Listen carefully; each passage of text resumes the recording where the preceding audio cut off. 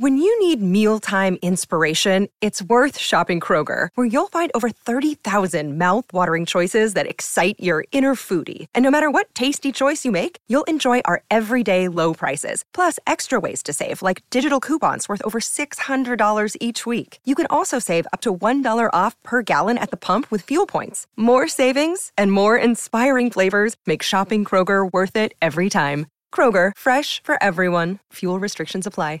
Save big on your Memorial Day barbecue, all in the Kroger app. Get 3-pound rolls of juicy 80% lean ground beef for $3.49 a pound with a digital coupon. Then get select varieties of flavorful Powerade, Body Armor Super Drink, or Arizona tea for 77 cents each, all with your card. Shop these deals at your local Kroger today, or tap the screen now to download the Kroger app to save big today. Kroger, fresh for everyone. Prices and product availability subject to change. Restrictions apply. See site for details. Congratulations, ladies and gentlemen. You have finally once again tuned in to the greatest football podcast in the history of the world, Into the Net FC, run by yours truly, Alex Alcazaz, aka the Bear of Texas.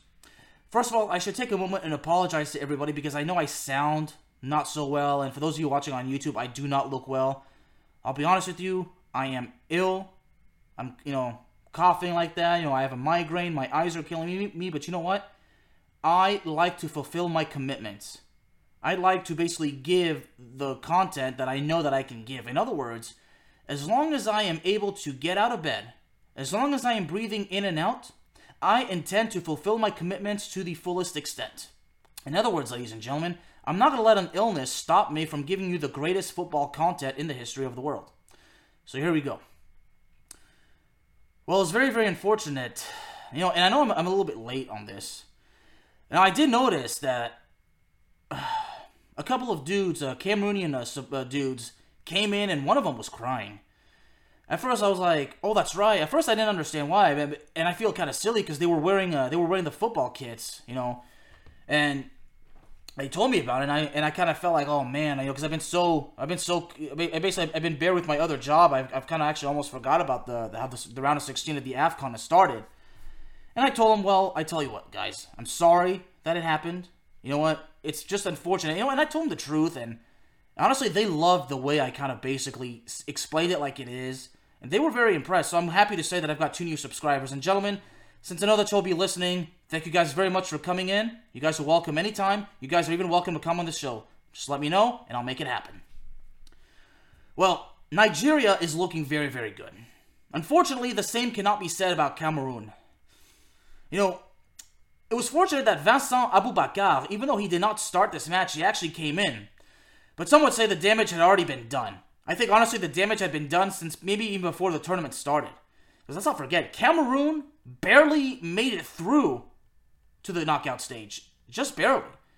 Maybe I'm taking things too far, but based on what we saw, especially in that game against Senegal, again, because, Vincent Aboubakar is one of the greatest players that I've ever had the honor and the blessing of watching. I've said it on a previous episode. It makes me absolutely furious when some people who think they know the game of football, when they say, well, Alex, no offense, but players from Africa and players from the Middle East and from Asia are just not good enough to play in Europe. First of all, if you think that, you don't know the game. There are plenty of talented players outside of Europe. Honestly, in those continents, especially in Africa and Asia, especially even in the Middle East, I dare say there are players in those parts of the world that are even more talented than some of the players that we see in Europe. So it's very unfortunate they don't get the same opportunities. And really, if they did, I think it would definitely positively impact the game. Anyway, enough about that. But the Cameroonian team, I don't even know where to start. I mean, there's all that drama surrounding, of course, the goalkeeping, the goalkeeping drama. Excuse me, sorry, my chest is also kind of killing me. But the whole thing with Andre Onana and everything, and the whole team just looks completely disoriented. The team looked unmotivated. They lacked a serious lack of concentration, a lack of vision, a lack of chemistry. I mean, basically every single quality that is required for a football team to actually have a great game and have a great run in a tournament, everything Cameroon just did not have enough of it, or didn't have any of it. And listen, I don't mean to disrespect the Cameroonian national team. I really don't. I've said the same thing about the French national team. I've said the same thing about England. I've said, I say it like I tell it like it is, based on what I see. Okay, I'm French American, so as much as the French national team means a lot to me, I will go on a barrage of criticism on the team. I mean, if you have listened to my show since the beginning, it's been well documented that I've been very, very critical of the manager Didier Deschamps. And I'm very still heartbroken that Zinedine Zidane is not managing the national team, but I understand that Deschamps was not going to be fired after taking the team back to the World Cup final, where they unfortunately lost to Messi in Argentina. But again, it is what it is. Look, and Cameroon is actually not only one of the greatest players in Africa, but honestly one of the best. I say players, one of the best teams in Africa, but one of the best teams in Europe. My apologies, guys. And again, the illness, my migraine and everything, I think it's taking a serious toll, but here I am. I'm not going to let that stop me. Anyway, I think Cameroon definitely needs to make some changes. Because of how Cameroon is right now, if they don't make changes, could you imagine if they risk failing to qualify for the World Cup in 2026? Now, because Cameroon is on a mission, because of what happened in the previous World Cup, they want to make up for it. I mean, Cameroon would love to have a bit of an emergence and a bit of a run like they did back in 1990, when I believe they became the first African team to make the quarterfinals. So at the same time, Cameroon is just basically going through a period, and a lot of national teams really do. So, and Cameroon would love nothing more, especially because the next World Cup, there's not 32 competitors, there's 48. So basically, if Cameroon made it as far as the quarterfinals in that one, I mean, that's basically, like that's even farther than one before. So, but as far as Cameroon goes, I mean, they're just basically a complete shell of their former self, and it's very, very unfortunate. As far as Nigeria goes, Nigeria has basically positively improved since the last couple of years and whatnot. So, Nigeria Nigeria could actually be a favorite to win the tournament. I mean, of course, we still got the likes of Senegal, and of course, Egypt, unfortunately, is out, and there will be an episode on Egypt coming up. I know the timing is a little off, but, again, these are scheduled based on intervals. But, it hurts me to say, because Mohamed Salah, much like Zinedine Zidane, Mohamed Salah is my hero.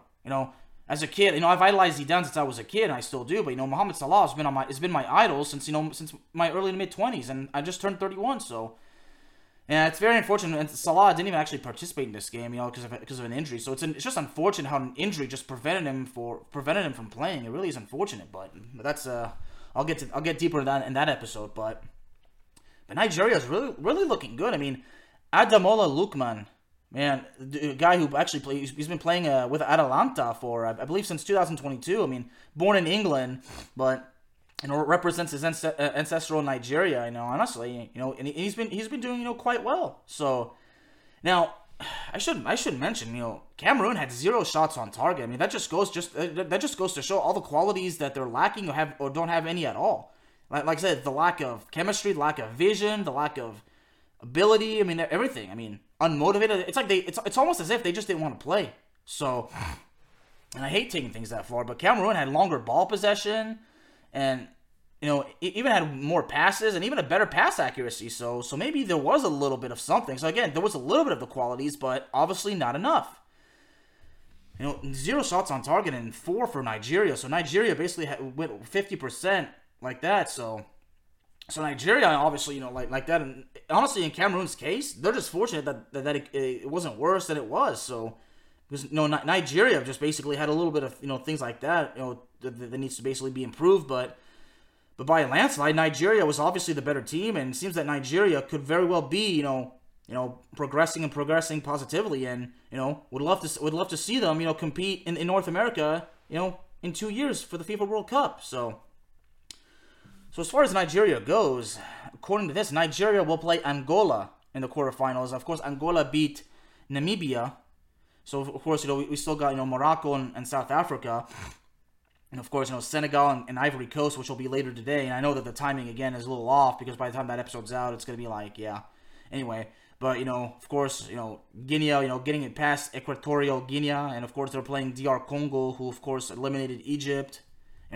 Some exciting matches, So it's just good to see that, aside from the European Championship, aside from, everything, the CONMEBOL, the South American one. I mean, it's good to see, it's good to see some very, very fun tournaments, in the African continent and, of course, in Asia as well. So, as a football fan and as a sports writer that loves to cover this game, all I can say is that I'm just absolutely blessed. So, Nigeria, honestly, I think Nigeria should basically find a way to get into the quarterfinals, but, of course, they're not going to make the mistake of underestimating. At least I hope not. As far as Cameroon goes, I mean, they got to make some changes, and I mean some serious changes. It's just very, very unfortunate, and it's very, very painful to see what Cameroon has become. Obviously they're always a favorite in the tournament, but in this one it just did not go well. And in Nigeria, as it basically started to rise back up. So again, the more competition, the better. And when you see these national teams that are never really expected to make it as far as they do, in my case, that's another story right there. So that's just how unique every tournament is with it. Unique in their own way. The European Championship, the Africa Cup of Nations, the AFC Asian Cup, and of course the Oceania, which if I messed that up, I'm sorry, but bottom line is every tournament is unique in their own way. And in my case, they go different. The play style, the environment, it's all different than what we see in Europe and in North America and of course in South America. So in my case, yeah, I'm just blessed, but it's very, very unfortunate what happened to Cameroon, but give credit to Nigeria. Nigeria was obviously the better team, and Cameroon's got a lot of changes to make, because if Cameroon is to basically qualify for the World Cup in North America, they got to get to work immediately. And I do mean immediately. So hopefully they do, and we'll see what Nigeria does, moving forward as far as the AFCON goes, and of course moving forward with any tournament that is ahead. Ladies and gentlemen, Into the Net FC, of course, can be found anywhere you get your podcasts. So here's what I need you to do. Please, hit the subscribe button. Hit the notification bell, because I want to be sure that you're not going to be missing out on any exciting upcoming content. And if you are feeling generous and would like to leave a donation, you can do so either on YouTube by sending me a super thanks, or if you look at the episode description, you'll find my information as far as Venmo and Cash App. But please, it is not obligatory. Don't feel obligated to do it. It's entirely up to you, because as everybody knows, what means more to me is the love and support that I've been getting when you take the time of watching my content, leaving a like, leaving a comment, and even going as far as sharing it out. I'm so grateful for those who have done just that. Thank you so much from the bottom of my heart, and we'll see y'all next time. When you need mealtime inspiration, it's worth shopping Kroger, where you'll find over 30,000 mouth-watering choices that excite your inner foodie. And no matter what tasty choice you make, you'll enjoy our everyday low prices, plus extra ways to save, like digital coupons worth over $600 each week. You can also save up to $1 off per gallon at the pump with fuel points. More savings and more inspiring flavors make shopping Kroger worth it every time. Kroger, fresh for everyone. Fuel restrictions apply.